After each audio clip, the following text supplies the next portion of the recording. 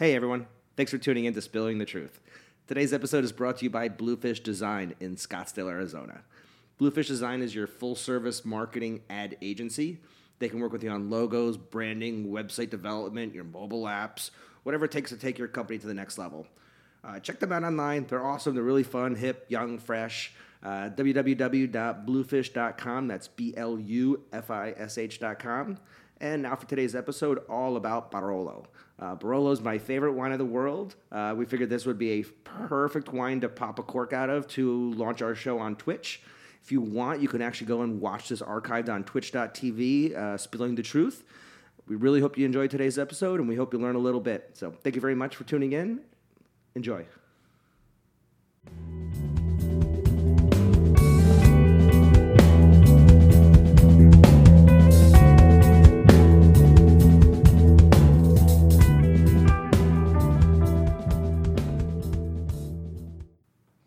Dude, I'm excited. These are going to be such good wines. Oh, shit. All right. I think everything's up and running. Audacity's going in. If not, we'll just have another episode with no sound. All right. Do you want me to check on the phone? No. All right. I think we're It good. looks like I see sound. Yeah, sound, the mic's on, camera's Audacity's on. running. We're good. Cool. Sweet. Let's drink some Barolo. Let's do it. All right. Spilling the Truth, episode number 28. Is that really what we're at? Is 28? 28. Huh? All right. You know, I kind of had this vision of drinking certain wines during certain benchmarks of the show. As we got to certain layers, levels, like it's almost like you just unlocked an achievement. You get to drink Barolo today. That's kind of how I was picturing it. But we've moved at a different pace because we said, okay, by this episode, we're going to go video. By this episode, we're going to do this. But we just kind of launched video at episode 28. We didn't really, I guess we were talking 25 as our original goal, maybe? I think that's where we were at. I mean, we had set goals, and then like most people, you get close to your goal, and then you just kind of go from there. Like the goals that we set, we've hit certain ones. We've done well, you know, how like our Instagram was set, the webpage, the blog, video now, all this stuff, you know. And when it comes to the wines, I know we sat down one time and we put a whole schedule up for like months of everything we were going to do. And we followed it like 2 days and then we just bailed on it. Because sometimes you just feel like, hey, you know what? We're going to do Barolo. Yeah. Or Nebbiolo. I mean, we had some random guests along the way also that we changed up what wines we were going to do on our schedule. But we really should come up with another schedule. But I really want to do something special for the first launch of the True video. Granted, Yeah. we recorded last week video without sound. So, Whoops. oopsie.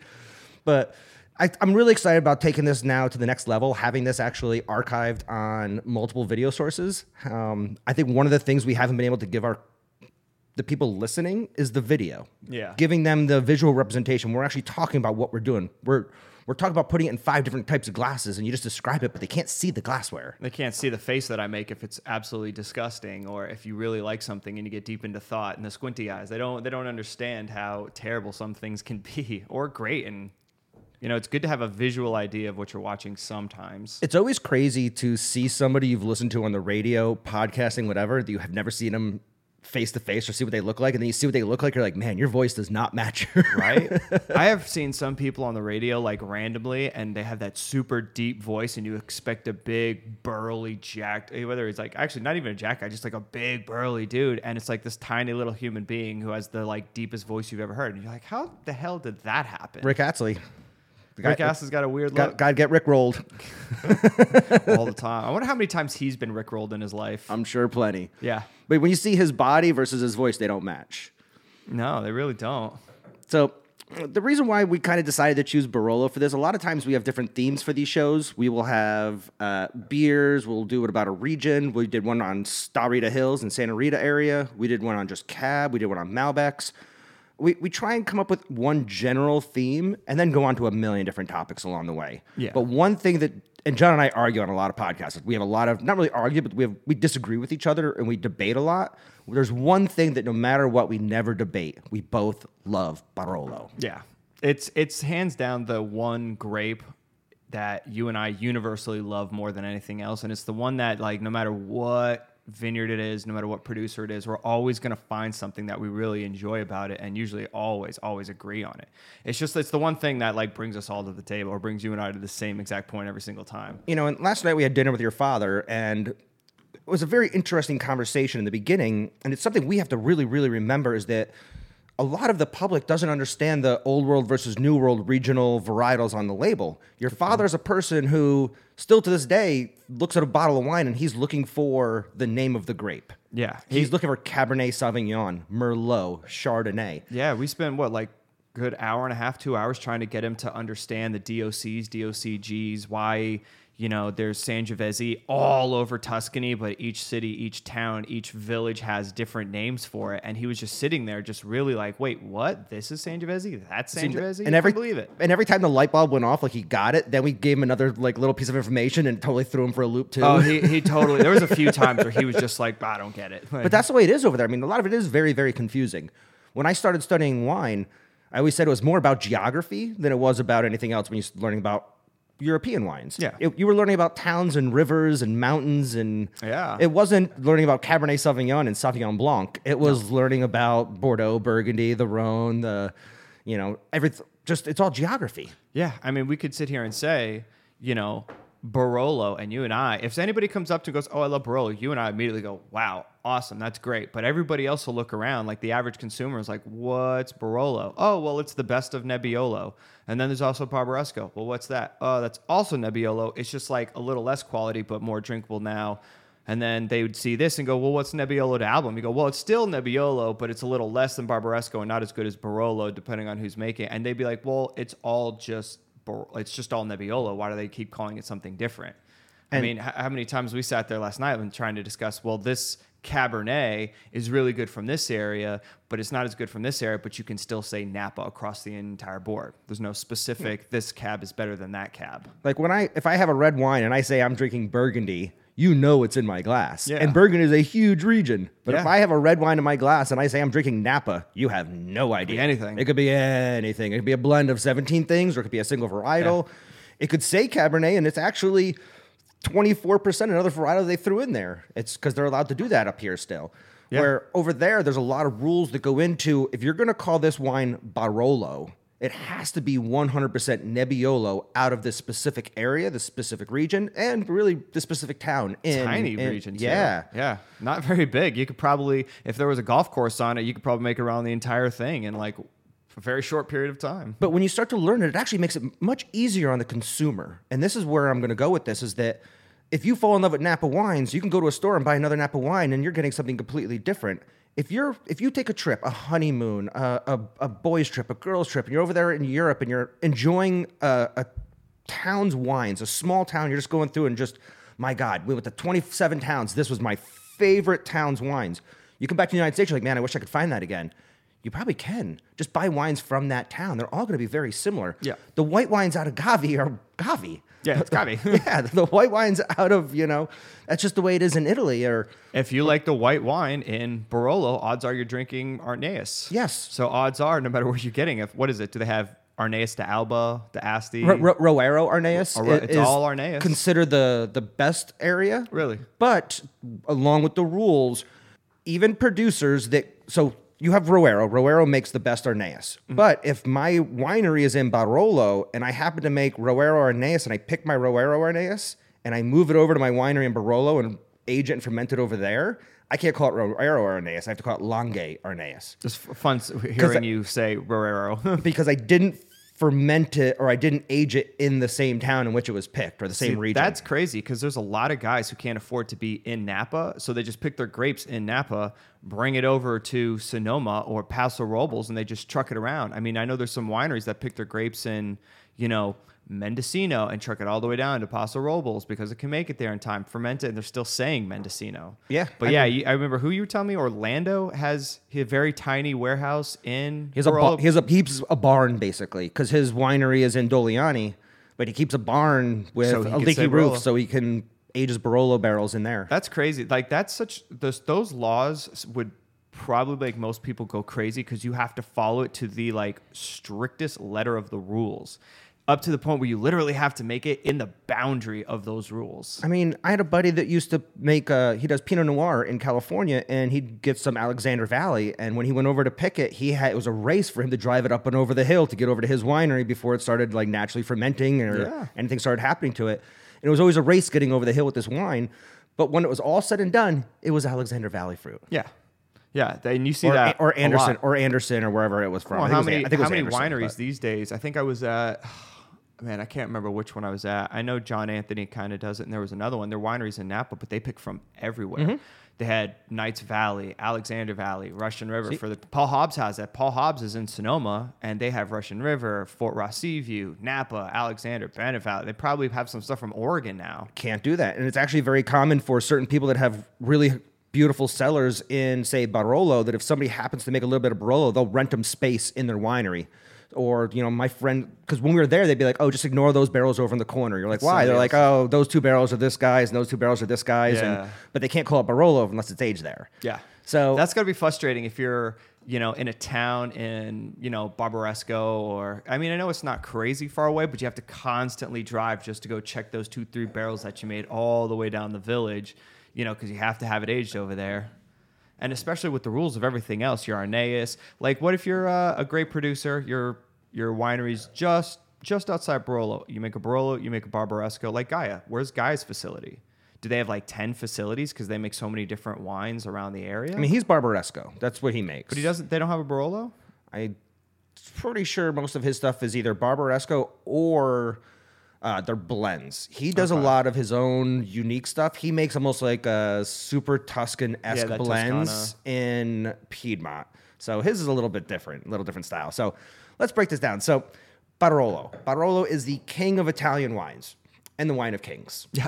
So we say it's the king of Italian wines primarily because this is the wine that is their flagship in the whole country. Now, the people in Tuscany might argue with you, but when it comes to talking about Italians arguing who's got better wine. yeah, go figure. Yeah. but really, as far as ageability, global history, there's just something about Barolo that it's really. You're talking about, the name Barolo and the name Nebbiolo has been around now for anywhere from 200 to 600 years, 700 years. I think it was 1200-ish is when Nebbiolo was first documented, and then you have about the 1600s, I think, when the first uses of the words Canubi, which we'll get into here in a little bit. Yeah.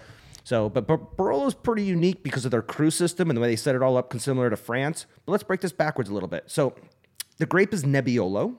Nebbiolo gets its name from a lot of different rumors. A lot of rumors. I say that there's 2 main rumors that I believe. One is because the grapes do have like a foggy look to them during terms because of that the film on it, and nebbia is the Latin word for or fog. Yes. Yeah, Italian word for fog.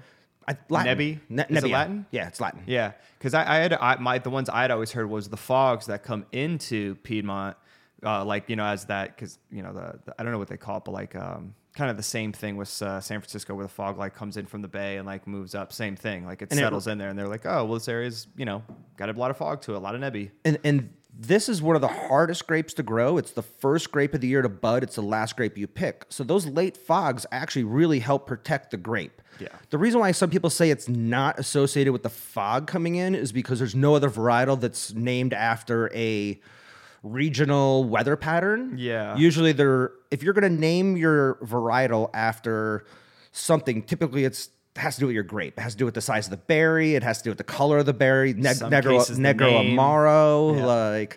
Yeah. It's always something that has to do with the actual grapevine. It rarely has anything to do with the weather patterns. Yeah. And that's why some people say it has nothing to do with that. But I think it does, because that's what helps protect it and what makes it special. One of the things that really is important for Nebbiolo and why it really grows so special in Piedmont, and you really can't duplicate this anywhere else in the world. It is one of those few grapes where, if you plant Cab or Chardonnay anywhere, you're going to get Cab or Chardonnay. It doesn't mean it's going to be the best Cab or Chardonnay, but it's going to be close enough for you to be able to sell it and drink it. If you have Nebbiolo planted in some places and it doesn't work, it's bad. There is nothing tasty about it at all. Like there's a couple vineyards here in Arizona of Nebbiolo, and they were all terrible. They're all bad. I'm not even going to say it otherwise. It's all bad. The only guys who are doing a good job is actually a Rosé Nebbiolo, because it's just not good enough to be a red wine on its own. And I've never found any in California that I've liked. I've tried a lot from Santa Barbara. I've tried the few vines that they have in Paso and Sonoma, and I'm just like, it's not this. It's not even like Nebbiolo de Alba. It's not the cheapest Nebbiolo you could find. The cheapest Nebbiolo I've ever had in Italy is still better than any Nebbiolo I've had from anywhere in the world. Not saying there's not somebody that's doing it. I've heard of some great stuff in Australia, but it's just such a fickle grape. It is. I mean, and I keep saying that it's one of the few things that I actually support global warming about. Yeah. Because global warming is actually making Barolos better, because every year they always had to pick the grapes early. They had to, because they were worried about those frosts coming in. They were worried about the bad weather, worried about, cold weather coming. And you didn't want to lose your whole harvest because you decided to hang for an extra week. Yeah. Because one bad evening, you could lose your whole harvest.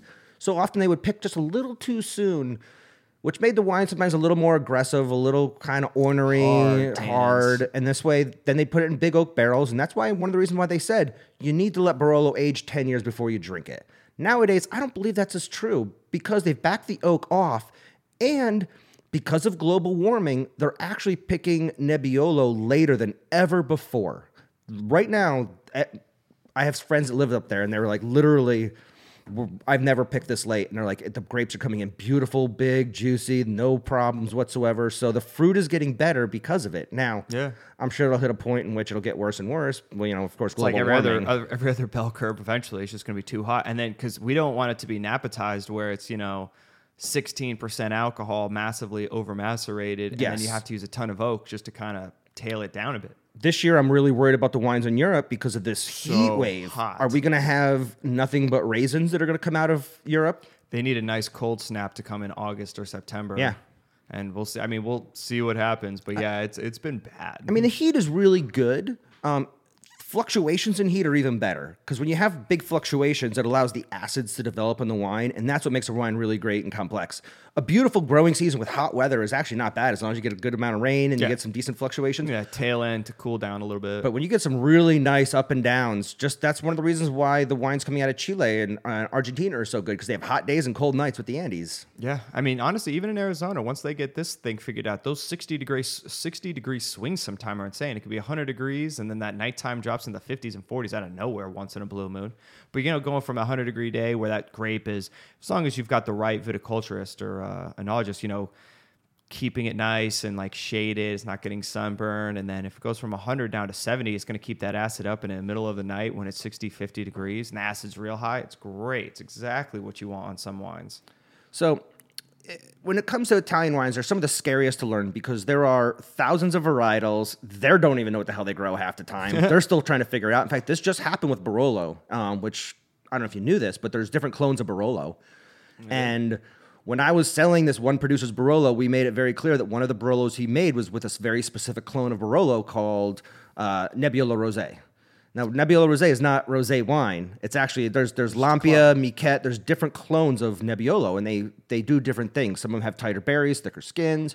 The rosé clone tended to be a little more floral. Very few people grew it. We had a guy named Elvio Conio, which was from the southern region, and one of his wines was 100% rosé clone, and we used to talk about that.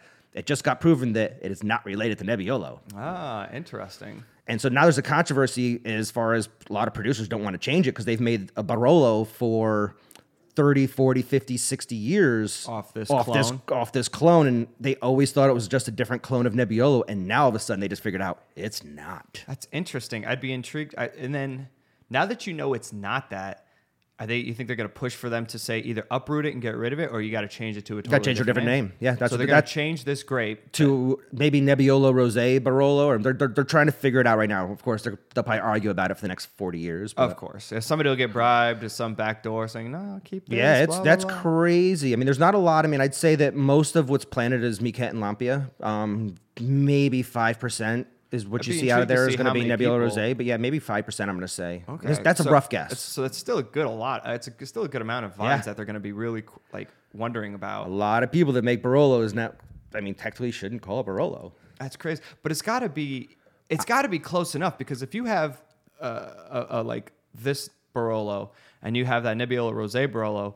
And if people are like, oh, yeah, like for years and years and generations, they probably were like, well, they all are close in, flavor or style. They all last as long. Clearly, even though it's not Nebbiolo, genetically, it's got to be close to a relative or something that made it last that long. 7 years ago, I was teaching Barolo classes, and I was teaching people that Nebbiolo Rosé is just another clone of Barolo. That was part of the class. It was talking about the different clones. And some of the somms that would show up would actually ask about the wines we'd have and ask about what if we knew the percentage of clones that are in them or what type of clones, and this is something we needed to know. And so when people got a chance to try the rosé, they were actually pretty excited, because it was one of the lesser known clones, or one of the lesser used clones out there. I think it was a little more difficult to grow, I think it's a little more perfumey. It comes out. Interesting.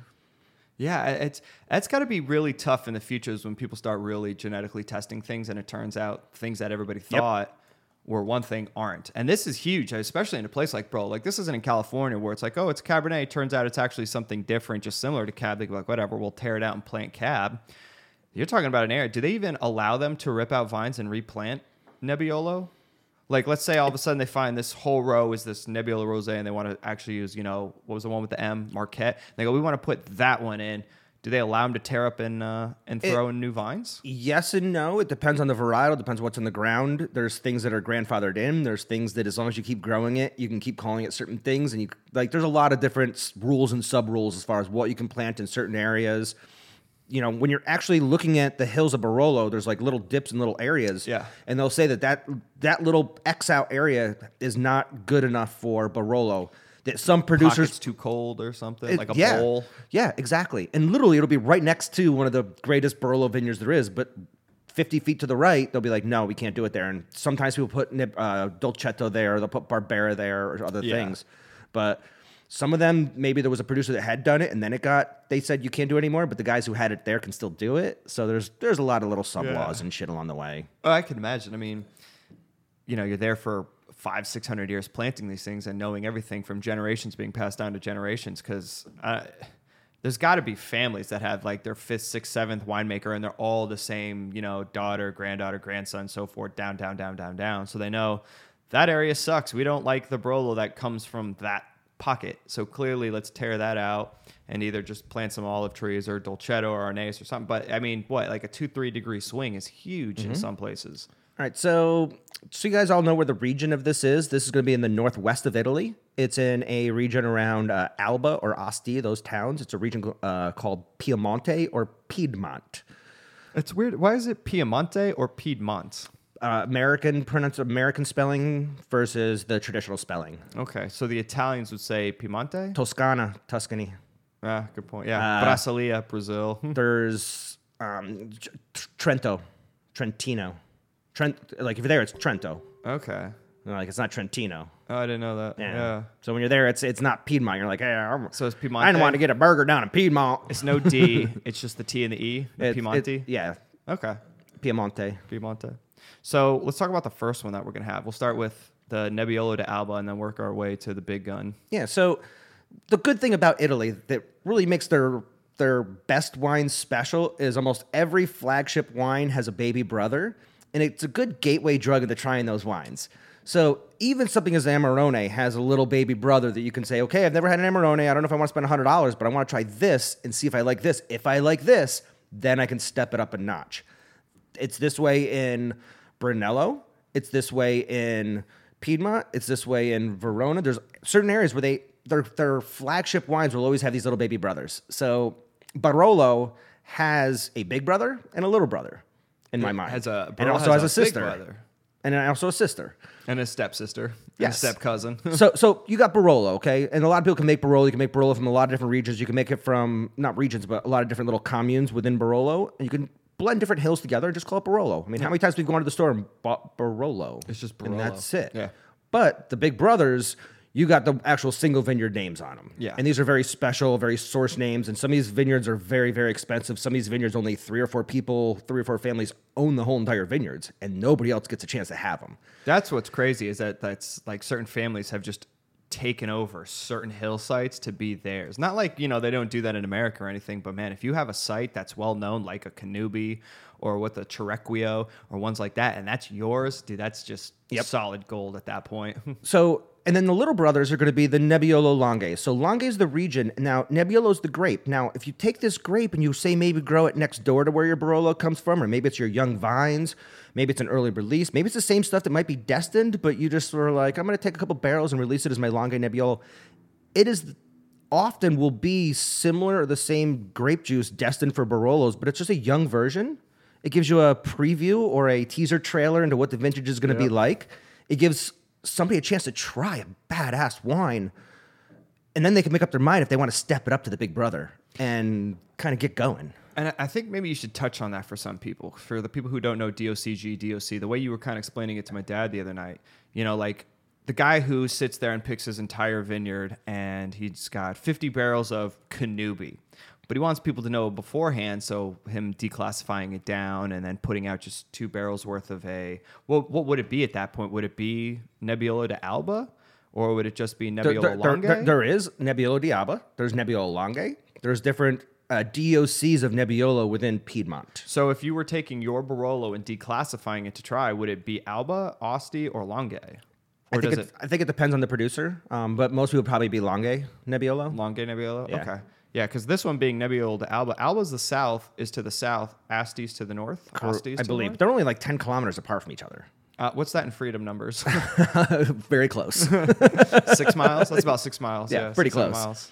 I mean, say that with Barolo and Barbaresco. I mean, and then right next to Barolo, you have another town called Barbaresco that has similar laws, similar rules, but their wine is a little different than Barolo, and so they call it Barbaresco, but it's got the same grape in it. So once again, it sounds confusing, but if you go to Piedmont and you're sitting around drinking their wines and you're loving them, these are the wines you're going to want to gravitate to when you get back to America. Totally. It's kind of the same thing where, yeah, if you're out there and you're drinking the house wine and you try the Dolcetto, you try the Barbera, and all of a sudden you're like, oh man, the Nebbiolo d'Alba is amazing. Well, step it up to the next level, which would be a Barbaresco. And if you really like Barbaresco, well then step it up to the next level, which is Barolo. And if you love Barolo, well then start picking out vineyard sites that you like even more and more. So this varietal, like going back to it, so it only grows in this one little region, this one little area, and the government has identified it and said, you know what, this is our flagship grape. This is what makes the best wine. And if you do it this way, it turns out the best. And they've put these rules into place, and because of all those rules in place, the government has actually had to classify wines. So they'll actually have these little tiny bands around the necks. They say DOC or DOCG, and this says that it's guaranteed. And to basically just make it simple, it's a guarantee of origin. It says that this wine is guaranteed to come from this region. Is it a guarantee of quality? No, it's not. It's a guarantee of origin. Now, with that guarantee of origin is coming the quality. Yes. But just because it has a band on it doesn't mean it's always going to be the, oh my God, best wine you're ever going to have. No. One, it's always subjective anyhow. They're basically just guaranteeing that they made it this way, it followed all the rules, and there's not something else in this bottle that you don't expect. Yep. So for Barolo, they have to age it a certain amount of years before they can release it. It could be aged in a couple different types of vessels. It could be aged both in bottle and in oak. It has to achieve certain levels of... when you grow the vines and you're growing the fruit, you have to go through certain things. For example, your vines have to be spaced a certain distance apart from each other. They have to produce a certain amount of clusters. You can't go over the amount of clusters because it's very easy to overproduce. If I was a Barolo guy and I was making it, and this is 20 years ago, 30 years ago, and I was making $1 million a year off my Barolo vineyard, but I realized if I put a third row down the middle of everything, I can now make $2 million. Hell yeah, I'm going to do it. And then if I put a fourth row down the middle of it and just pile them all together, instead of having 5 grape clusters on a vine, I start doing 6. All of a sudden, I get another 1,000 bottles. Yep. So all of a sudden, what happens is your quality goes down because your quantity goes up. And Barolo has identified people that have done that in the past and said, this can't happen in our region. You could do this in other regions. You could do this over the hill with Dolcetto, and you could do this with Barbera. Do it with Langhe. And you could do it with Nebbiolo Langhe. But you can't do it with Barolo because this is the king of Italian wines, and there's rules in place. And there's nothing like that in America. I know we were touching on this last night. It's so weird that, and I guess clearly, you're talking about 500 years of history in this one region, and over Italy, thousands of years of history with wines. But even in France and Spain and Germany's even crazier. Everybody has these really crazy strict rules on how to do it. Is it because they've been doing it so long, you think, or they all had to battle fraud? Because America hasn't had a true fraud instance yet with wine that might push people to do a ban, to do specific sites. Like we have our AVAs, yours Napa County, there's Napa Valley, and then there's Rutherford, Oakville, whatever. But I have yet to hear of a fraud the same way there was like that Brunello Gate, or Spanish wine was being brought over to Provence's Rosé, and they were putting that in and shipping it off, and they clearly go after them. Maybe it's because of the people that there's certain cultures in which it has been more acceptable over the years to get away with things. It's very common over there for people to try and pull the wool over someone's eyes, where, it happens over in Spain too. It is weird that you say this because you have not seen a big scandal where they unveiled a warehouse with 7,000 bottles of fake Screaming Eagle. It's always 7,000 bottles of some champagne or them taking some Prosecco and putting it in champagne bottles, or Yes. putting Syrah and Cabernet in your Brunellos, or Yeah. buying some crazy Tempranillo and bottling it as Côte d'Aron and selling it as your Côte d'Aron. I mean, it's always something over there. It's never, you never hear it here. So I wonder if over there it's more difficult because they know the wine so well they can tell the difference of if they drink a Barolo versus a Nebbiolo or whatever. But in America, people just buy a label and they don't care. It changed so often. What the Prisoner used to be to what it is now isn't the same. What Meiomi is to now, Silver Oak to now, nobody cares.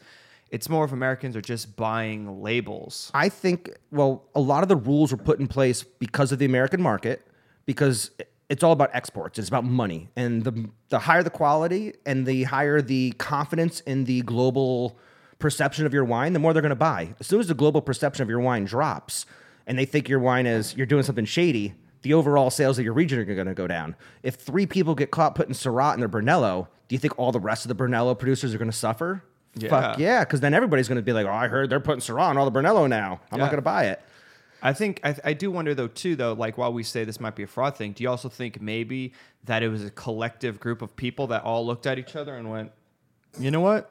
Let's make our pocket the best pocket, and we know the law people, so we can draw this board up and we'll be the best, and therefore we'll claim the best. Like, could you imagine, as an example, we're going to use California, if the people of Oakville all of a sudden took over governing boards in the area and said, we're going to make the Oakville the #1 Napa cab. So we're going to make a specific DOCG style law. And we're going to say that if you're going to say Oakville, you can only have 90% cabinet and then, blend the rest. And we're going to charge everybody $250 a bottle or more. And we're going to say we're the best. We are the best producer. But once again, it comes down to the global export business. The United States does not make its money off the global export of wine. No. That's not where we make our money. We export like 5%. So you know what? There might be scandals that go on that we never hear about because it's in some province in China, and the guy's got some warehouse filled with fake Screaming Eagle or Heights 76 or whatever. But you don't hear about it here because we're here. Just like I'm sure that it has to do a lot with the exports and the global markets. That's what it's going to come down to. If the global markets are in super high demand of your wines, there's going to be more frauds. Yeah. The global markets aren't in demand of United States wines because they're buying Burgundy and Which I would, it's interesting only because I feel like more money is sold in America for wine prices, 10,000, 5,000, 6,000 for those French wines, and then Screaming Eagle's $2,000, Scarecrow, a couple grand. Like they're clearly getting there. And it's so easy to get away with the fraud out here, but nobody's really doing it. I mean, they got that one guy, Rudy, and he got caught, but what did he do it all with? French wines. a lot of Yeah. A good portion of it was European wines. And in all honesty, if somebody did it out here, it'd actually be easy to do. Like I've been lucky enough to have Screaming Eagle, and it tasted like graphite and oak. And like I wasn't overly impressed by it. Maybe it's just not my style. Maybe it's not my thing. But if you want to replicate Silver Oak, just buy a bunch of Napa Cab. You could buy Sonoma Cab and just oak the hell out of it, slap it into some Silver Oak bottles, and ship it off, and nobody's gonna know the difference. We do some fun wine parties. Yeah. And every year, like we come up with some fun themes and stuff like that. I feel that we could almost do a spot the fraud party. That'd be interesting. Where we could have everybody bring, like a bunch of different people bring, say, nice bottles, like kind of like our 21 and over party or something like that. Yeah. But we take one bottle off the shelf back here, or one of our collector bottles or something from AZ Wines, and we fill it up with some 2025 Temecula Cab blended with some Paso Zin, blended with a little this, cork it up, show up to the party and say, all right, everybody, spot the fraud. I've got one. How about we buy a kit wine, make that, and then put it into like... Or try and convince people, like, imagine show up to a party with like an 82 Lafite that's filled with some shit from Temecula and having everybody go, oh my God, this is the greatest wine in the world. We could do that. No, because it We happens. could easily do that. Yeah. And then at the end, be like, nope, it's Mad Dog 2020. Which isn't Mad Dog. Which actually, we learned this week that Mad Dog isn't the real name of that. I've never tried that before, and I hope to never try that. I hope, yeah, you don't want to. It tastes like hot lightning and... Isn't lightning already hot? Oh, God. All right. So getting past the whole fraud thing, clearly the nice thing is there is a faith in this little band right here so that people do know what they're getting. Mm-hmm. And then I guess from there, now that you know that, all right, I know that this is going to be Nebbiolo or whatever that's in this bottle. Same thing with Brunello or what's that one down in Salice that's got the DOC on it? That's a Negro Amaro. You know what you're getting. So at least there's some faith in that. And then from there, it's just up to you and your taste and see what you like more. Well, I also was we were talking to your dad. I was like, if I give you a Syrah, it can come from anywhere in the world. If I give you a Cabernet, it can come from anywhere in the world. True. If I give you Pinot Noir, it can come from anywhere in the world. I give you Barolo, you know exactly what you're getting, where it's from, what's in the bottle, everything. This is why those European laws, as difficult as they are to kind of learn in the beginning, I think they're way better. Yeah. Well, I mean, this is a great example of it. You and I both know we love Barolo, but the one thing that I do like a lot, I actually like Brunello more than anything else, which is fair because it's obviously the better one. But I really like Vino Noble de Montepulciano more than I do Chianti.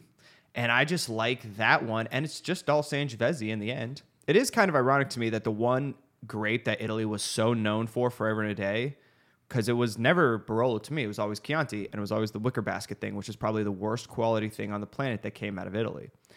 So now that obviously things are getting better, I think the next biggest wine, if not the biggest wine out of Italy to America, is Prosecco. Yes. It's got to be Prosecco. Prosecco's I think has got to probably be the biggest wine out of Italy. It's got to be passing champagne at some point too, probably because it's inexpensive and it's still good. The global consumption is insane on that, but you got to remember also, you think about, you ever sat at a all-you-could-drink mimosa bar and watched how many bottles they go through on a Saturday or a Sunday at like a resort? I mean, you use Prosecco in that. You're not using champagne in that. I'm glad the global market doesn't know about Barolo or Nebbiolo in general as much as they do a Bordeaux, California Cab, or Burgundy, because this, to me, again, I think hands down, probably best grape on the planet right next to Pinot Noir, if not a little bit more, because this is more my preference. But it's got the same qualities of Pinot Noir. Every hill tastes different.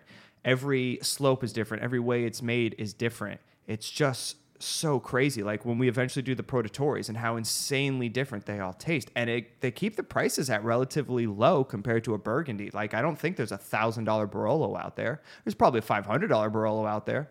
But Burgundy has 100 bottles that are over $1,000. Yeah, it has the demand globally, but not as high as some of the French wines. Yeah. You know, me personally, I'd rather drink this.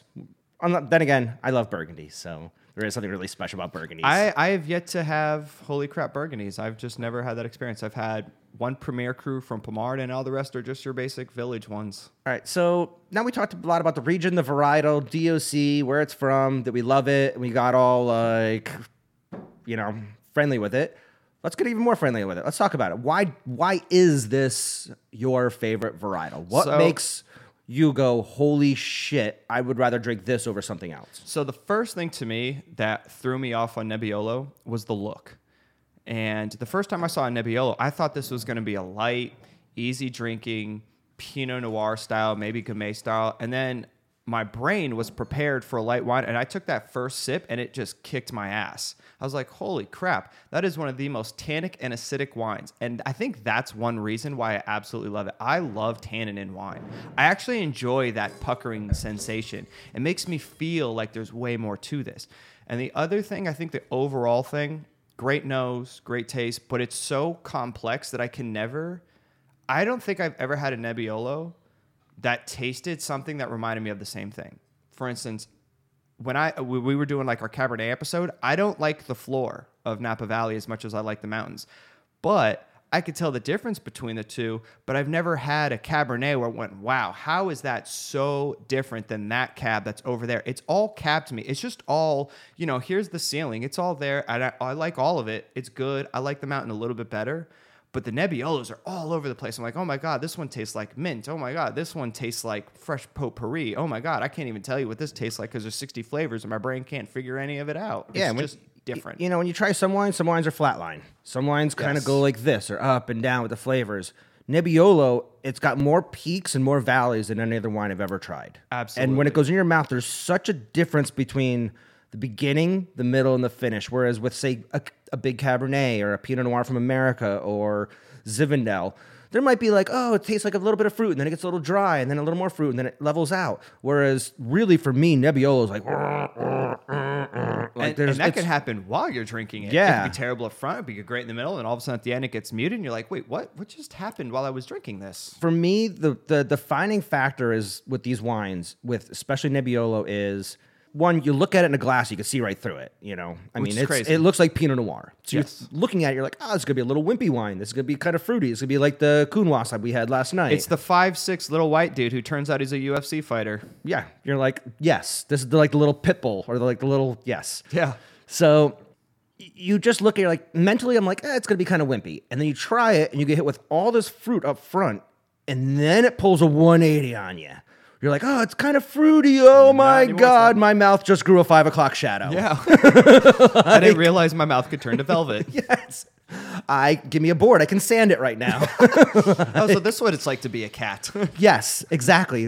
The way a cat's tongue feels is the way your mouth gets. Literally a couple seconds in the drinking Nebbiolo. I get that hit of acid like across my lips, the back of my eyes, but not enough where it's tart, like that bitter. Oh God, I don't like that. Just enough where I can feel it, and then boom, there's all the tannin just ripping all the moisture. And now my mouth is watering like crazy. That's what it's it does. Such a weird thing to happen. So it's like fruit up front, bone dry, and then the finish begins. And the finish sometimes can go 30, 40 seconds where you're like, it's fruit, and all the saliva starts coming back, and then you get one flavor, and then another flavor, and then another flavor, and then another flavor. And you literally sit there going, what is going on right now? Is this like an everlasting gobstopper? Yeah. Like, how many flavors am I going to get? So I will tell you, trying this right now, the Nebbiolo d'Alba from Bruno Giacosa, I smelled toasted bread, fresh bread. I tasted smelled strawberry Pop-Tart, strawberry pie. And then all of a sudden it's kind of going into that potpourri orange rind. Tasting it was fresh strawberries followed by immediate gripping tannins on the side of my mouth. And then this, I can't even tell you what the flavor's still hanging on. It's weird. It's stuff like I haven't had. I've probably never had whatever this flavor is in my entire life, and I can't even bridge the gap to tell you what it is. So I've got 20 different flavors, 9 different noses, and it's freaking delicious. And I'll be honest, also, these are one of the few wines I refuse to decant. And we've had this discussion multiple times, and you know me, I'm all about decanting things. Like I stick my thumbs in the bottles and I give it the shaky shake sometimes. But with Nebbiolo, with this wine, as I'm sitting here, this wine has changed I've literally had 7 sips, and it tastes like I've just tried 5 different wines. Yes. As it's changing and developing, and there's not a lot of wines that could do that. Why would I pour it in a decanter and skip all these fun steps? Yeah. There's so much going on in this. Like, why would I watch the last episode of Stranger Things? I want to watch the whole season. Yeah. You know, like this is literally like picking up a great novel and reading the last chapter. Like if you're pouring it into a decanter. Yeah. You know, whereas it's the cliff notes of what those books that Yeah, we got those totally. cliff notes back in the day. Whereas, you know, with this, I mean, literally, this is a multi-part series book. Like this is. Yeah. I mean, we're on book 3 of 12 as we're drinking this right now. And the one thing about it is, it's like Pinot Noir can obviously do that too. I have never had a cab where from start to end, I went, wow, that was a drastic change. I like it's not even the same wine. It's not even the same realm. It just got better. It was still the cab, and you're like, ooh, this is rounding out more. That muted violet I had is now really fresh violet. Ooh, that like crushed blackberry sort of there. Now it's like real, like a pack of blueberry. Like it just gets better. Versus Nebbiolo, I mean, we sat there at dinner that one time, and you poured me, and I immediately was like, "This is corked," and you're like, "It's not corked. This is just the way this thing smells." And I was 100% convinced it was corked. Then all of a sudden, I was like, "Oh, this smells like a forest." And then by the end of the night, I was like, "It smells like it was the best one." It was it was really piney. Or it was the pahe. It was either I think it was the pahe. pahe. Yeah. And at the end of it, I was like, "Oh my God, it smells like if I was at the base of a forest and the wind came rushing down, and I got that fresh forest smell and like dirt."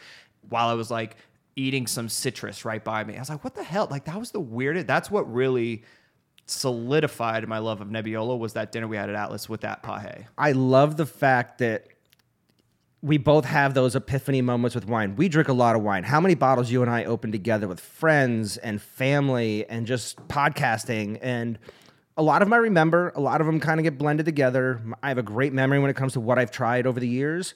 But there's those certain dinners, those certain wines when you go, oh my, this is not, and like, for me, I have my epiphany wines. I could tell you, I've heard you tell this story about this Barbaresco a couple times, and I could tell that is like literally like your epiphany. That was the one that solidified my Nebbiolo love. Yeah. I have that with a Napa Cab and actually, let me rephrase that. It was a Napa Mountain Cab. The first time I had a Napa Mountain Cab where I went, oh, that's what a cab should be versus this overdone, overproduced stuff on the floor. The Nebbiolo has never once disappointed me when it's a good producer. I've been disappointed by Nebbiolos from like, just a mass-produced guy that ends up at like a Trader Joe's or a restaurant for like $15 like a bottle or something because it's a very cheap thing. And you're just like, all right, that sucked because I want more.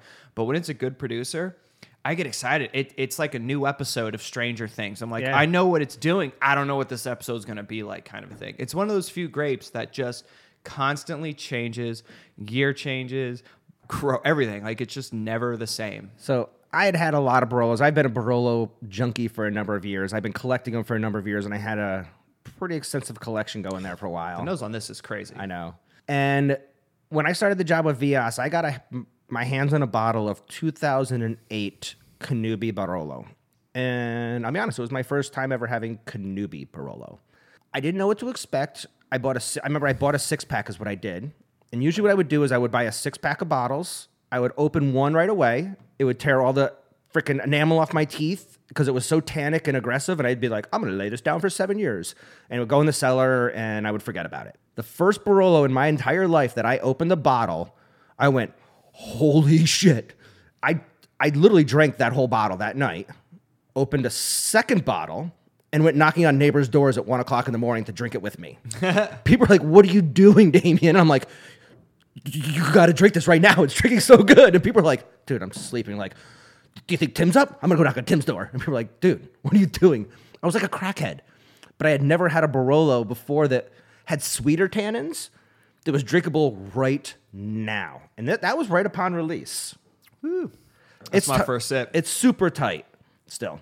Now, so the one thing I'm noticing about this, obviously beyond the quality, the color's different. This is a little bit darker. There's that sweet tan that you're talking about, to me, is you're right. There's that fruity, it's like a real tart fruit that's not ready to be picked yet. Like the strawberries we get in Arizona, like where there's a little bit of whiteness in there, where it's still tart and stuff, but in like a real refreshing kind of a way. But the tannins on this are way less than actually this one to me. I agree. Like these feel like bigger tannins. This is more tannic, but the tannins are more fine. It's like kind of comparing like pebbles to sand kind of a thing. So the nose is way more complex on this than this one. One of the main reasons, one, the vintage. 10 was a vintage that was one of the most user-friendly vintages that Italy has ever had. Yeah. During my time drinking wines. I'm sure in the 70s and early 80s and other times when I wasn't drinking wine, they had some great vintages. But 10, you had to be an idiot to make a bad wine in 10. I wasn't the hugest fan of most of the 10s, personally. They lacked acid, they lacked complexity. They were so perfect for Americans because they were juicy, they were upfront, fruity. Doing now. They were perfect. I preferred 9s and 11s.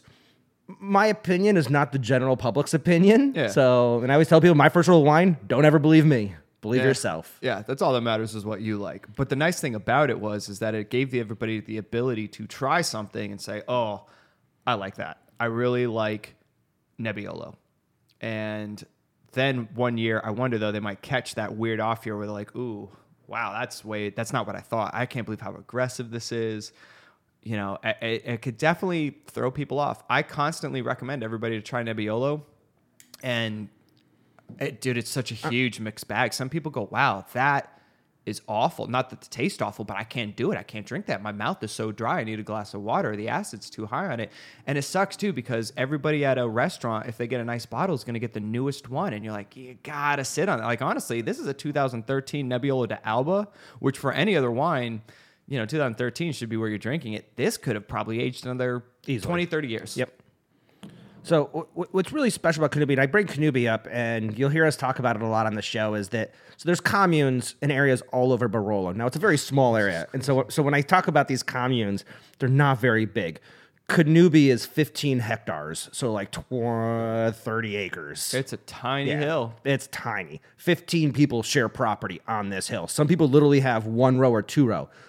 What actually makes this specific vineyard the most sought-after vineyard in all of Barolo is because the soils of the south are actually different than the soils of the north. Southern Barolos will taste different than northern Barolos. Keep in mind, 10 kilometers, not very far. No. Like this is, but the wines can be drastically literally different. What, 6 square miles? It's just not a big area. So where the soils of the north actually meet the soils of the south, where they come up together, is Canubi. Canubi actually has soil from 3 different geographic time periods layered into it, and it's the only vineyard in all of Barolo that's like this. It's basically like the Dum Dum. That's the mystery where the flavors are kind of Yeah. banded together and they cut that piece off. I mean, this is the best of every world. If you love the Barolos of the South, and you love the Barolos of the North, and you love the Barolos of the East, Canubi is where they all come together, and that's why this vineyard is so special. Now, some people have lobbied to expand it, and there's been a lot of controversy. But of the original 15 people, they do make what I consider the best Barolos in all of Italy. Now, Which is interesting though, because isn't Canubi like there's different parts of Canubi, right? Like the hill has sections on it. this is the stuff that's been done recently too to expand it to add additional names. You know, like Canubi dash Boschkis. Yeah, the Boschkis was the one. There's like that one up at the top where there's 10 vines There's that looks like the not- spine of the mountain. They actually expanded Canubi from like 15 hectares to like 30 hectares recently too. Now, I'm talking about the original. Yeah. This is lobbying. This is people that are like, money talks. Money talks. You know, that's what it comes down to. But does it have to say something different, or Yes, is it like it'll Canubi usually be to there'll something, typically be a Canubi- there'll be a hyphen on there. Okay, so Canubi is the original Canubi. Yep. Yeah, I mean, it is definitely the most approachable, I believe, of all the Barolos I think I've ever had. Not only does it taste amazing, you know, you only have so many producers. I'm a fan of the northern stuff. I like the more aggressive end of the Barolos. So I like the Turecrio, or I think there's another one farther up, the Serralunga. Like those, like the far northern ones as they get bigger. But this is where, to me, like you're right, there's more to this because of all those soils and everything coming together. Well, you got the communes like Monforte di Alba, you got Novello, you got, I mean, there's within those communes, there's multiple vineyard sites. I mean, like something like Busia actually covers multiple communes because Busia is the biggest of all the vineyard sites. Yeah, the Brick del Fiasco or the Monteguero, or what's the one that begins with the C that we have from... I'd love it because it's all Italian names. I could just make it up and nobody would. Oh, like, yeah, look, come on, game. It's like, yeah, that one. as like all of a sudden, now that we're on video, you're going to get called out all the time. That's not right. There's somebody Googling, like, you're an idiot. You've gotten better at your pronunciations, too, I feel. It's just all about how you hit things. And yeah. But just in general, even when we started doing the podcast, man, you were butchering stuff in the beginning. You sound like you've actually like... Well, we haven't done German and French episodes in a while. I think so that's why. pretty much I think that's why we haven't done German episodes. Oh, 'cause God. even just doing the Gruner the other day, Gruner was brutal. it was pretty brutal. Ugh, my brain hurt after that one. So to me, the Canubi has this nose on it that is, it's a weird processing center. Like I feel like I walked into a fruit processing center because I could smell like the linoleum, like a fresh cut tile floor of like in granite. But yet there's like fruit being done in the corner and there's this dusty aromatic in the air. Like it's just the first thing my brain thought of was like, I worked at one point doing donations for St. Vincent or St. Mary's, one of those food banks. And I walked in and they had just built it. It was brand new. And I remember thinking like, wow, this is really nice, like floor, but it was an all vegetable and fruit produce kind of an area. And that fresh fruit smell that was brought in to do donations, this kind of reminds me of that. And it just changed as I smelled it right now to just straight up like ripe, like perfectly ripe cherries. It's very tight to me, and this is tight. This is probably the tightest bottle of this producer in this vineyard that I've ever had. Usually, right out of the bottle, the wine will progress over the next 12 hours, but usually right out of the bottle, it's drinking pretty good. This is drinking pretty good, but this is like a tight fist, and that's how I feel like it's there, but I feel like it's all restrained. It's all hiding. It's like trying to come out, but it's all locked behind this door, and I can't find the key right now. Yes. Yeah, it's like you can look through the keyhole and you can see the lights. I know it's all there. Yeah. It's just Yeah, like now it's kind of coming off of, I don't know if you ever had as a kid, there were these like s'more puffs. It was a chocolate puff. The middle was marshmallow. There was a little dash of raspberry or strawberry in the middle and a graham cracker. It smells like that right now. Like this candy I used to have as a kid. I love these wines. I mean, I don't think you could ever go wrong with Barolo, but it's such a very particular wine for people. It is scary for people that have never had it to just say, I'm going to go try a $50 bottle of wine. I mean, for an average consumer, that's a good amount of money to spend on, 750 milliliters of liquid that you're going to dome in a night. Like, yeah, I could buy a lot of hazy IPA for $50. You know? get a keg at the right place for that. Yeah, and so for an average person going, man, I'm used to drinking this bottle of Cab for 15. Why would I go spend this bottle? I could buy 5 bottles for the price of this one. And it's tough sometimes for people to get into it because they just don't know. True. And the other thing is it's not the American palate's wine.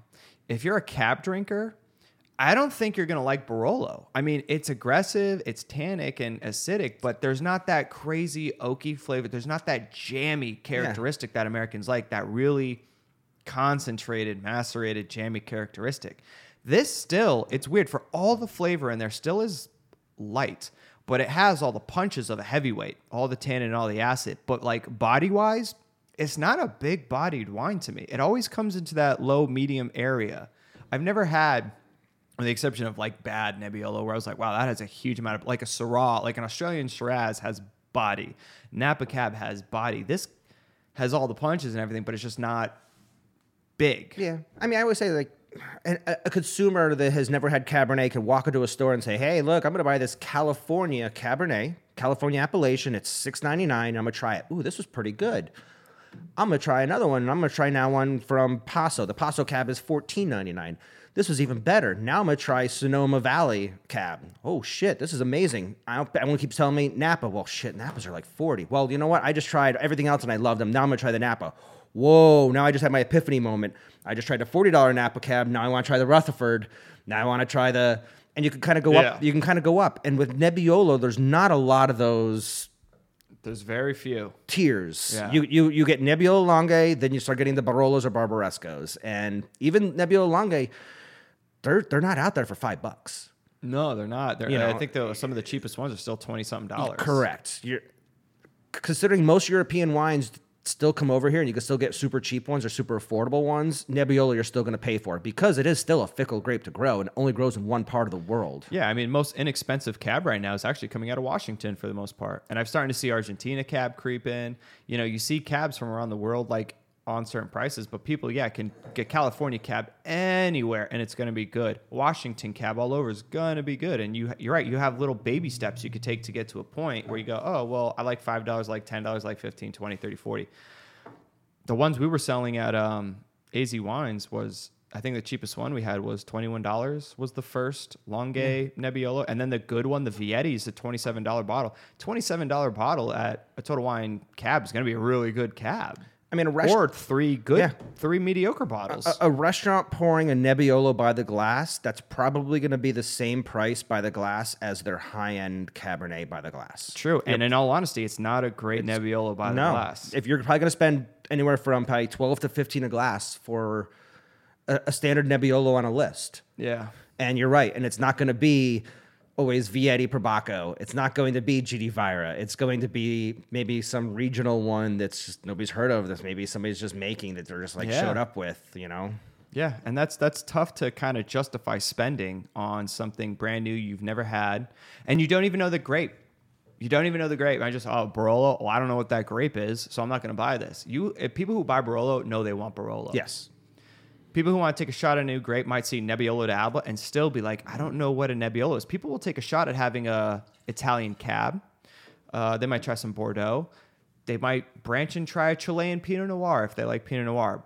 But they don't know what Nebbiolo is. Right, but once again, going back to other regions, you could say, I'm going to try this $6 Chianti. I like this. Oh, my God, now I'm going to try this Chianti Colli Senesi. Now I'm going to try this Chianti Classico. Oh, my God, now I'm going to try the Vino Noble. Now I'm going to try the Brunello.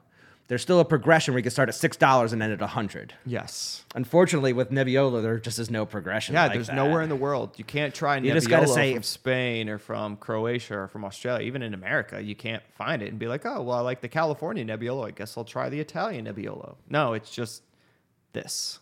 So, I mean, we've thrown parties before. We talked about our different parties. We threw one that was the Bees of Italy. You had to bring, it was called Brunello, Barolo, Barbaresco, Oh My.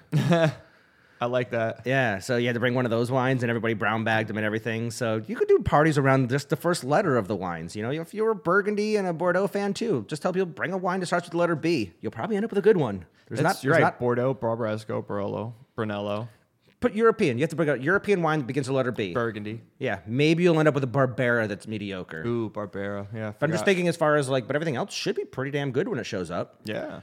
So, but Nebbiolo grows a little bit in America, hasn't really taken root very well. They grow a little tiny bit of it in France, actually, surprisingly enough. The Armagnac region grows a little touch of it. South Africa's growing a little touch of it, like 15 acres of it. There's like one guy, yeah. There's a little pockets popping up in Australia that I have not had, but people that I've in the business have been talking a bit about some of these Australian Nebbiolos. I think it's like Knights Valley or Knights. There's certain areas that people were, once again, it's practice, it's trial and error. It's let's try this varietal, let's try this varietal, let's try this varietal and see what works best. And that's tough on a varietal that needs a very long time to grow. Yes. Yeah, and you have to have all the right weather conditions working for you. And then even if you do have all the weather conditions working for you, and it's hard to talk because it's so tannic and my mouth is so full of like saliva, so I get this weird like yeah, Sid the Sloth thing. But so even if you hit and nail the weather, that soil, man, it's really gonna take a weird note to it.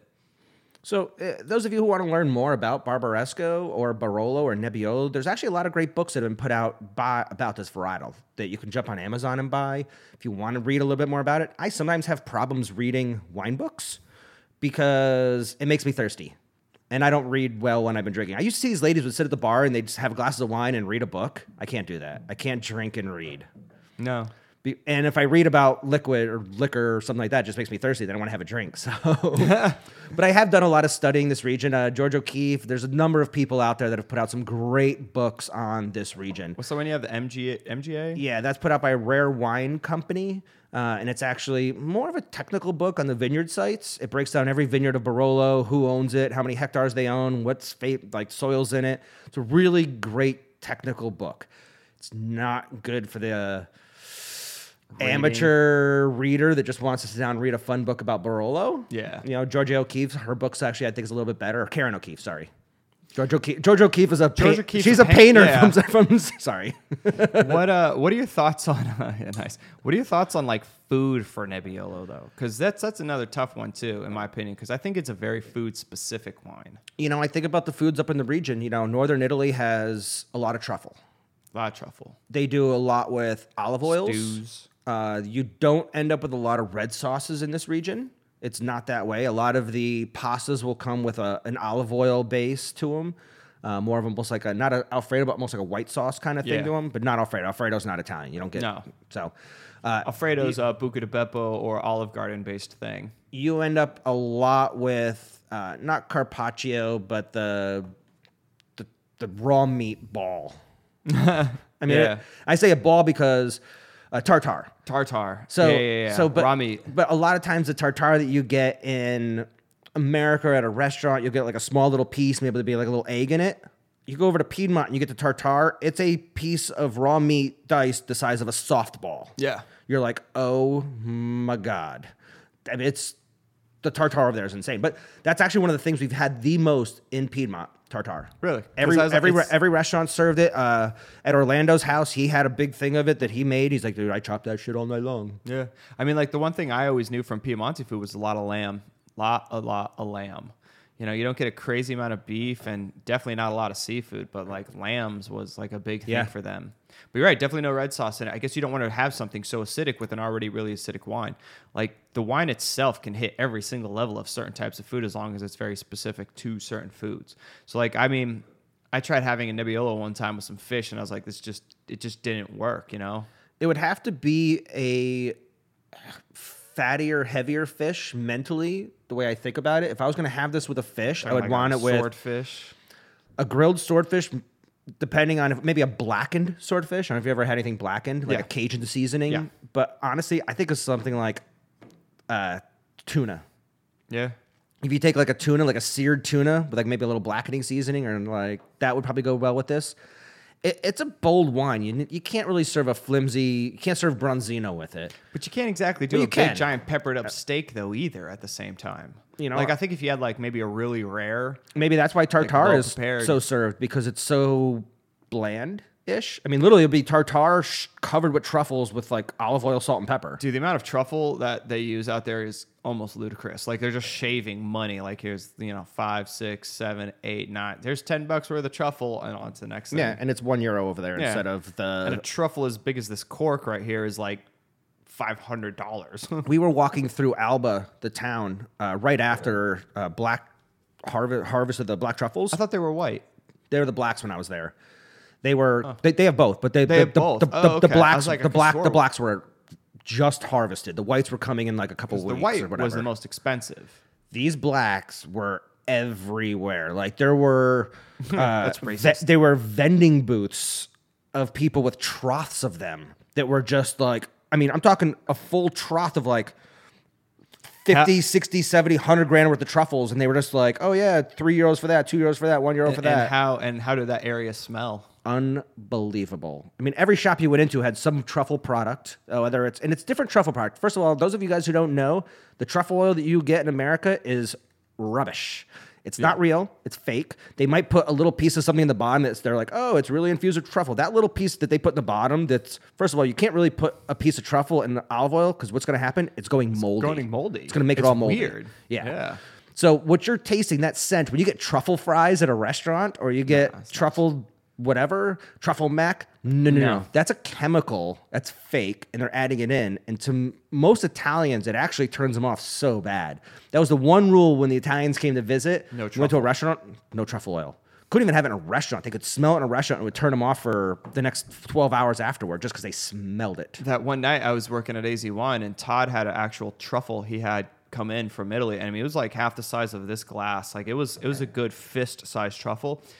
They were shaving it. The people rented out the entire night at Atlas, and they had it on every single meal. And dude, I'm 20 yards away at the bar in AZ Wines, and I could smell it as if it was next to my face. It was the most potent odor. Like the chef, Todd, everybody came walking out, Oscar, and they were like, dude, it just smells of truffle in there. Like we're getting high off of truffle. Like nose. It's crazy.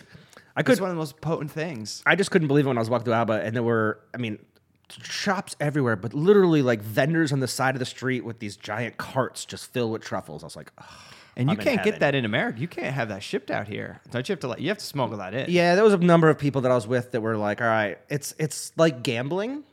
If I buy 10, you're going to expect to lose 2. Or you know what? If I throw $50 on a roulette table or on a black, say I put $50 on black or red and put on red and it hits, I just won $50 and you're pretty happy. Mm-hmm. If I take a €50 truffle and throw it in my bag and it happens to make it back, I just ended up with a $250 little prize in my bag once I got home. Now, I'm not selling it. I'm going to utilize it. Yeah. But it's the fact of it's just gambling. I mean, maybe they take it. Maybe they don't. I mean, I don't know if anybody can if you're actually going to get arrested unless maybe you have like... I think they just seize they just it from take you. it. Maybe if you're notorious for doing it. It's not like I have like a 7 monkeys, 2 goats, and a fucking tarantula in my bag that I'm trying to like...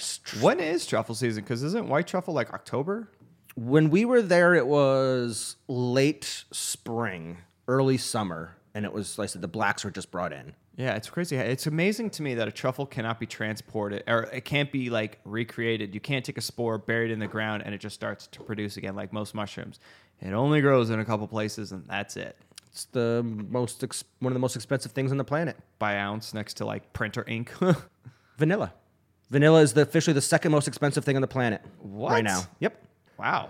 Global warming and thieves are really destroying the vanilla market. Where does vanilla grow? I think in like the South America, Central America, like tropical areas. I think maybe over in like Asian nations that are tropical. Wow. So, but like the vanilla bean, I think it's like $1,000 a freaking ounce right now for like real vanilla or something like that. Wow. Because isn't fake vanilla? It's beaver butt. Beaver butt juice. Beaver butt juice. Yeah, it's the castor sac out of a beaver that gives the same chemical smell. When you buy vanilla ice cream and it says natural flavoring, it's not natural vanilla. It's natural beaver butt. Beaver butt. Yeah. Yeah, that's nothing better than eating ice cream full of beaver butt juice. It's so weird to say, but it's so true. We've all been doing it for so long. Yeah.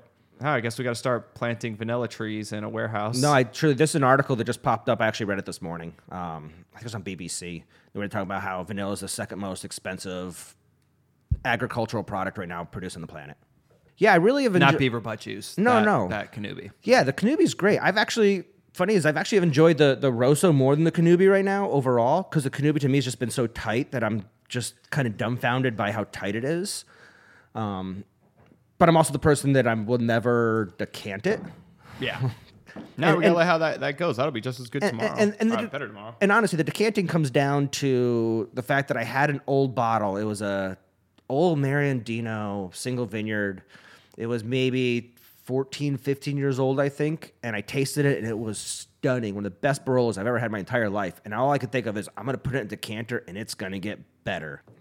And I poured it in the decanter, and it fell apart. Wow. And we've talked about this story, but the best way to describe it is this wine had spent all its time climbing that peak, and it was on the highest peak it could be, overlooking the entire valley when I poured it in that glass. And by pouring it in the decanter, I pushed it off the cliff. And it turned to vinegar. It literally lost everything in the decanter. I mean, it was as if I sat it on my counter open for like 3 days. It just went to shit. That sucks, man. That's the worst when that happens. It's happened to me once, and I haven't decanted a Barolo since, I don't think. Old Barolo, though. You could do it with new ones. But I don't think I have. Well, I don't open too many new Barolos anymore. It's just kind of the way it is. You know, I haven't been in the Barolo business for a couple of years, and some of the Barolos I have represented in the last couple of years have been some ones that were more value-driven and not so collector-driven, so they weren't things that I really wanted to hold on to or drink or hold. Like, they were just some kind of cheapos. Which there are cheapo Barolos out there. Don't get me wrong. It's not like every one is expensive. Trader Joe's has a $15 one, and it tastes like a $10 Nebbiolo. I don't understand it. I don't understand how they even got a DOCG on those. Right? Personally. Like, it's probably just one guy who's like, fuck it. Like, Trader Joe's, give me $1 million. Because there's just not a lot of bulk juice that comes out of. It's got to be the youngest vines. Like, everybody who has a super young, brand new vineyard's got to be putting some together, making 8 barrels worth to give to Trader Joe's.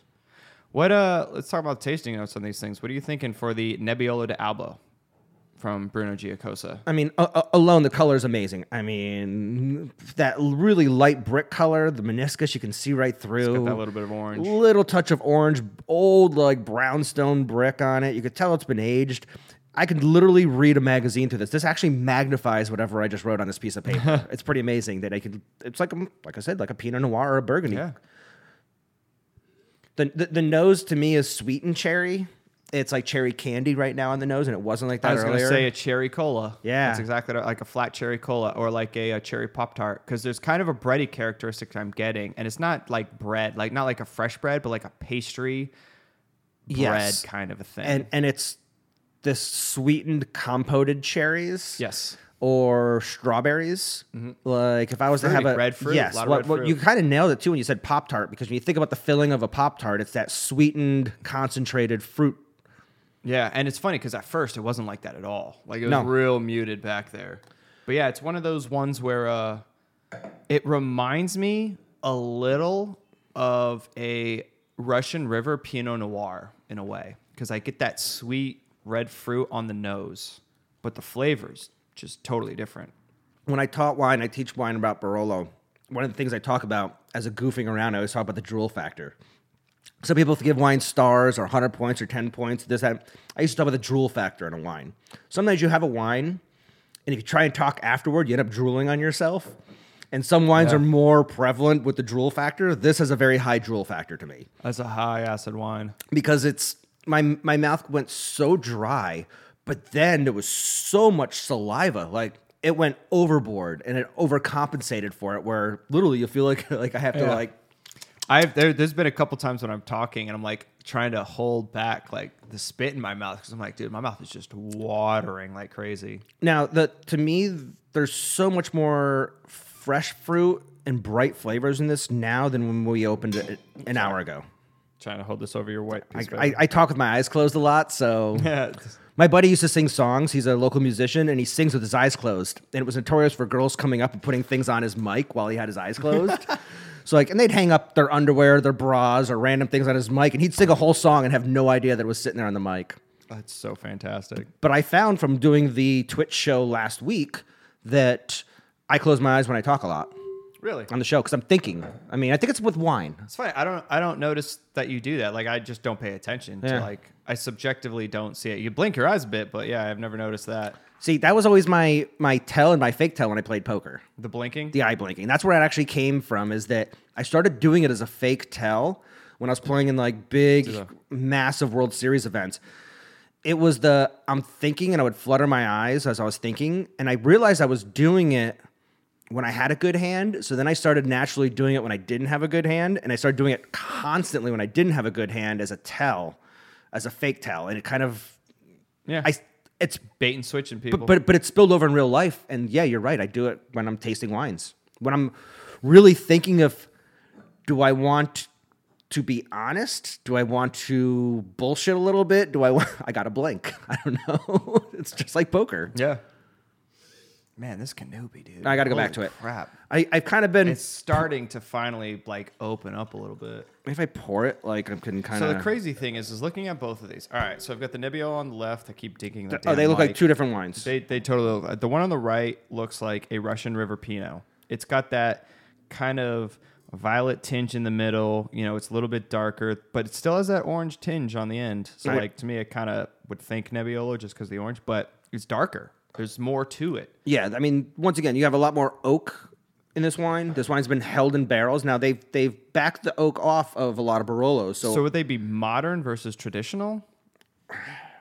Because No. Bruno Giacosa is a traditionalist. He doesn't use new oak at all. This is what happens. So you can, those of you out there, you can Google Barolo Boys. Barolo Wars. Oh, Barolo Boys. Yeah. It's actually a term, and also part of it has to do with the Robert Parker effect. There it goes. But the Barolo Boys were guys that had listened to Robert Parker's propaganda on big, juicy wines and getting high scores, and they said, okay, we want our wines in the global market. They want big wines. Our wines they look a little soft. They look where they have power, but they don't necessarily portray that right away. So we're going to put our wine in some big, aggressive oak barrels. And this way, Robert Parker will give us a better score because Yes. Robert Parker doesn't give little wines that look like this scores. He gives Shiraz from Australia high scores. He gives Napa Cab high scores. He gives Big Zins high scores. Which is weird because he gives Bordeaux's big scores too, which is such a weird thing. So a lot of the Barolo guys went through a phase where they actually started over oaking their wines for the global market. And this is where this whole, so first of all, now they're picking too early. Yep. They're over oaking them. And now as a salesman, you're pouring it for people and they're going, man, this is tannic. What do you do? Oh man, it's not ready to drink for 10 years. And that's where this whole don't drink Barolo for 10 years bullshit started. Well, yeah, because I know the traditionalists would macerate for what, like 30 to 60 days on the skins to get all that out there and put it in, what do they call botes? Like those big, giant, massive 500, not even, they're like what, like 1,000-gallon barrel, Well, they're technically? Yeah, like right now, a lot of people are using 25 and 45 hectoliters. So they're ones that you and I could both stand up in, but we can't throw a party in. Yeah. Like we could slide this table probably into those, and, To one and in we a- could actually do a podcast in one. Yeah. But we're not having a party. Whereas when you're in Tuscany and you're in Vino Noble and you're looking at the barrels they have, those barrels are the size of this entire room. We could throw a 25-person party in those That's so barrels. crazy to me. Those barrels, a lot of those barrels will be 30, 40 years old. They build them in the wineries because you can't bring them in. Yeah. When we were at a Vino Noble producer, which has a cave that has a huge door, and they had these beautiful new barrels. And I'm like, look at the door and look at the barrels. I'm like, that's a giant fucking door, but there's no way they got that barrel in. And I saw him finally. I asked, he goes, no. It took them months, and they assembled the whole barrel in the actual See, winery. that's crazy because we as Americans love tiny barrels, those little barriques. Well, the reason being, the smaller the barrel, More oak. the more wine is touching the side and the oak. If you have a large barrel, there's a ton of juice sitting in there that's not touching the wood, the wall. Yeah. Whereas in a smaller barrel, more is touching it. That's why whiskey barrels get smaller and smaller. That's why these people that do oak-aged cocktails here locally, they're not using they're using little tiny barrels because gallon they barrels. really want that oak infused into their product. And it's interesting because I have never had that 1960, 50, like the old Barolos where like, you need to let this age 30, 40 years kind of a thing. But these new ones, they only macerate it for a few days, like 10, 12 days. They're a little bit softer. They're more approachable for the market. And they're still huge, like grippy wines. And it again comes back down to us being in America and the American market buying.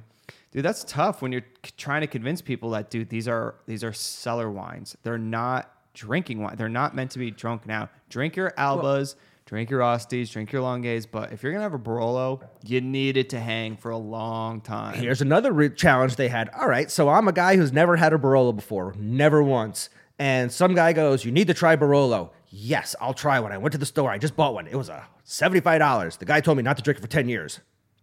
Cool. Great. So I can't try Barolo for 10 years. Yeah, thanks. Great marketing out there, guys. Way to push your products into the global market. Yeah. And they hold it for what, like 4 years before it even hits the market? They release it on the 4th year. It's like for the time they harvest it, it's 3.5 years typically. Yeah, so they're on their release it. 14s or 15s right now. It's the spring on the 4th year after the pick. So it's 3.5 years typically is when they release them. And Kanubi is slowly crawling out of its shell. It's crazy because I'll be honest, out of all of these that I've opened over the years, they've never been tight upon release. This is the tightest one I've had, and maybe because it's gotten older. Also, one thing we've learned, and this is something you all need to realize, that if you're aging wines, they go through peaks and valleys, and we've realized this over the years, you and I. And I think as you and I get older and we age wines together more and more, we're going to see it a lot where we buy a case of a wine and we open one 4 years later and it's shit. Yeah. It's dumb, it's muted, doesn't have fruit, and then you're disappointed. Then you open a second bottle, like, just because you're pissed off because the first one sucked and this next one sucked. And then you're like, fuck. Then you wait a year because you're just mad. A year later, you open the bottle, you're like, this is one of the greatest things I ever had. Yep. And then you think, wow, maybe there's more dumb bottles. Maybe this is just the one special bottle. So you open another one, and that one's banging too. Yeah. So you're like, all right. And then the next year you open it up again, you got another dumb one. And literally, wine will do this as it ages. Catching it. Up at Burgundies are well known. That's why some of these forums with Burgundy collectors are really important because they talk. They say, right now the wine is singing. Right now the wine needs to lay down longer. Yeah. And sometimes if you're holding on to some of these great collector wines, you want to drink it at the best peak time. And sometimes listening to other people really helps. Yeah, I bought 3 bottles of this one, 2008 Barbaresco. That was just, I drank it and it was just amazing. And then I drank another one a year later and it was even better. And I was like, holy crap, this is such a great wine. And then I think I opened one with you like 2 years ago and it had no flavor, no nose, decanted for 4 or 5 hours and it was just nothing. Yeah. It was dumb. It was at the Marianas Trench at that point. And I'm like, I'm so mad that I did that. And the crazy thing is that won't happen if you have a super oaked wine.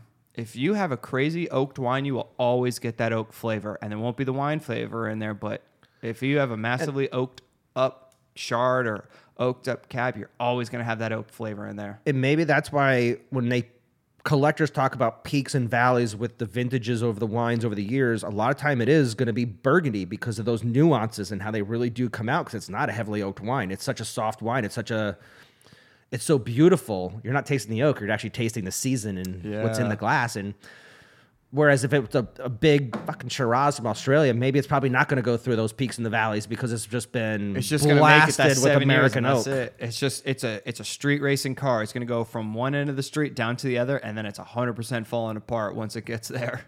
So I do agree. This right here is just completely changed now. It's finally turned that corner of opening up. Like it's a different.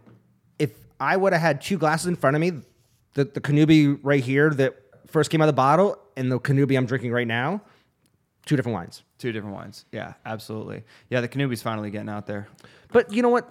Granted, I am against decanting, but sometimes you have to do it. And I'm just like, if I got this at a restaurant, say I'm at a restaurant, there's restaurants that still have older vintage. That bottle would have been drank by now. I have a 2-hour window to drink this wine. I'm at a restaurant. I'm here with my friends. We're going to get an appetizer. We're going to have them open this bottle. And this is something I used to tell people, and this is one of my little secrets. Waiters, if you're listening, this works really well. People would come in, and I'd always say, oh, you're going to have you want to get this bottle, that bottle? Are you thinking about getting a second bottle tonight? Let me go ahead and get it opened up. Let me open up your bottle you're going to have with dinner so it starts to breathe. Yeah. And for the appetizer course, I would often put multiple bottles on the table to start the meal because I would try and be like, you got to open it now and let it breathe. And then the meal would come, and sometimes they'd already domed the bottles I opened for their meal, and they had to get another one, thus doubling what I was making. Yeah. Smart way to do it. That's a tough thing about wine. If you bring anybody a scotch while they're eating, they're going to be fine. It's going to taste the same thing. Same thing with a beer. There's a science to when you need that bottle open. Because you're right. If somebody walks in and they're going to sit there and be like, I'm a big Barolo fan. And you go, well, I happen to have a Kanubi right now and you should open it. But like, give me an hour. So like, let me go open that. I'm going to put that off to the side. I mean, granted, as a server, you're taking a gamble, by the way. Like that they're going to drink that. Because what if they turn around at the end and say, well, we didn't actually want that kind of a thing? Well, I'm putting the cork in it. You're taking it home with you. That's a good point, yeah. You paid for it. You told me to bring it. Yeah. Just like if you ordered some appetizers and you didn't finish them, that's going in a doggy bag. that's what's happening to that wine. That's actually what helped me get through college, man. I was working at P.F. Chang's, and every time people placed orders and didn't come pick it up, I was like, yes, awesome. I'm taking home food tonight. I can't imagine how many servers right now are so blessed by Uber Eats because of how many people don't pick shit up. Or the Uber Eats drivers just like, all right, sweet. They didn't get it. They canceled their order, and I got this food in my car. Thanks, guys. All right, so tell you what, you want to wrap up the actual podcast and switch us over to here to Twitch for all of our final stuff? Yeah, let's do it. And we can continue this conversation. Yeah. Final thoughts? Honestly, I'm super happy with both of these wine. I love this Nebbiolo de Alba. I think it's way more approachable for people now. You know, if they want to try some. Granted, I did age this wine. It is a 5-year-old Nebbiolo because I'd imagine the 2017 is being released. But still, it's way more fruity. It's easier to drink. The tannins are hard and aggressive, but still good. The Canubi, man, I don't have final thoughts. It's always going to be one of my top wines. It's never moving from the top 10 wines I have. It's just not possible. It's the Rock of Gibraltar in my top 10 wines. Well, this was our first strictly Barolo-focused episode. We did one on Barbaresco it was a holiday. It was Easter we did the Barbaresco. Yeah, and we're going to do the single vineyard ones coming up. We'll do some really fun ones. I mean, this is the favorite wine of John and myself, though we do love a lot of different wines. Yeah. We just thought it'd be fun to completely screw up our first video one by doing some Barolos. Yeah. So maybe we actually have sound on this one. We'll figure it out when we're all said and done. Excellent. But yeah, so my final thoughts are everybody needs to go drink more Nebbiolo. Everybody needs to take more risks when it comes to drinking wine. Absolutely. Try stuff that you're afraid of, and if you are too scared to just go out and buy it, throw a party and have people bring those wines to your house. Yeah, wine party's always fun. It always gives people to talk about. Something to talk about. Really. I mean, have you ever been to a shitty wine party? No. I mean, because I really haven't. Even if the company is bad, you got a ton of wine to drink. That's a good point. Cool. All right, man. All right, everyone. So make sure you follow us on Instagram, Spilling the Truth Podcast. We have a Facebook page. We will have a YouTube page. The YouTube page is not up yet, but the YouTube page will also be Spilling the Truth or Spilling the Truth Podcast. You can find us on Twitch. All of our shows will now be archived on Twitch. That's twitch.tv, and we are called Spilling the Truth on there. Yeah. We are going to continue the show now in about 15 minutes. We will do an after show on Twitch for everybody to ask questions, interview us, whatever you want. And in the future, we will always do our podcasts live. Our podcast will be archived, so this won't actually go live on the internet for a couple days. But you can always join us for the after show, and the after show is just going to be a lot of fun of us hanging out and talking to y'all and yeah, yada, yada, yada. Perfect. Awesome, man. Awesome, guys. Thanks, guys. Yep. Love you Cheers. guys listening. Bye.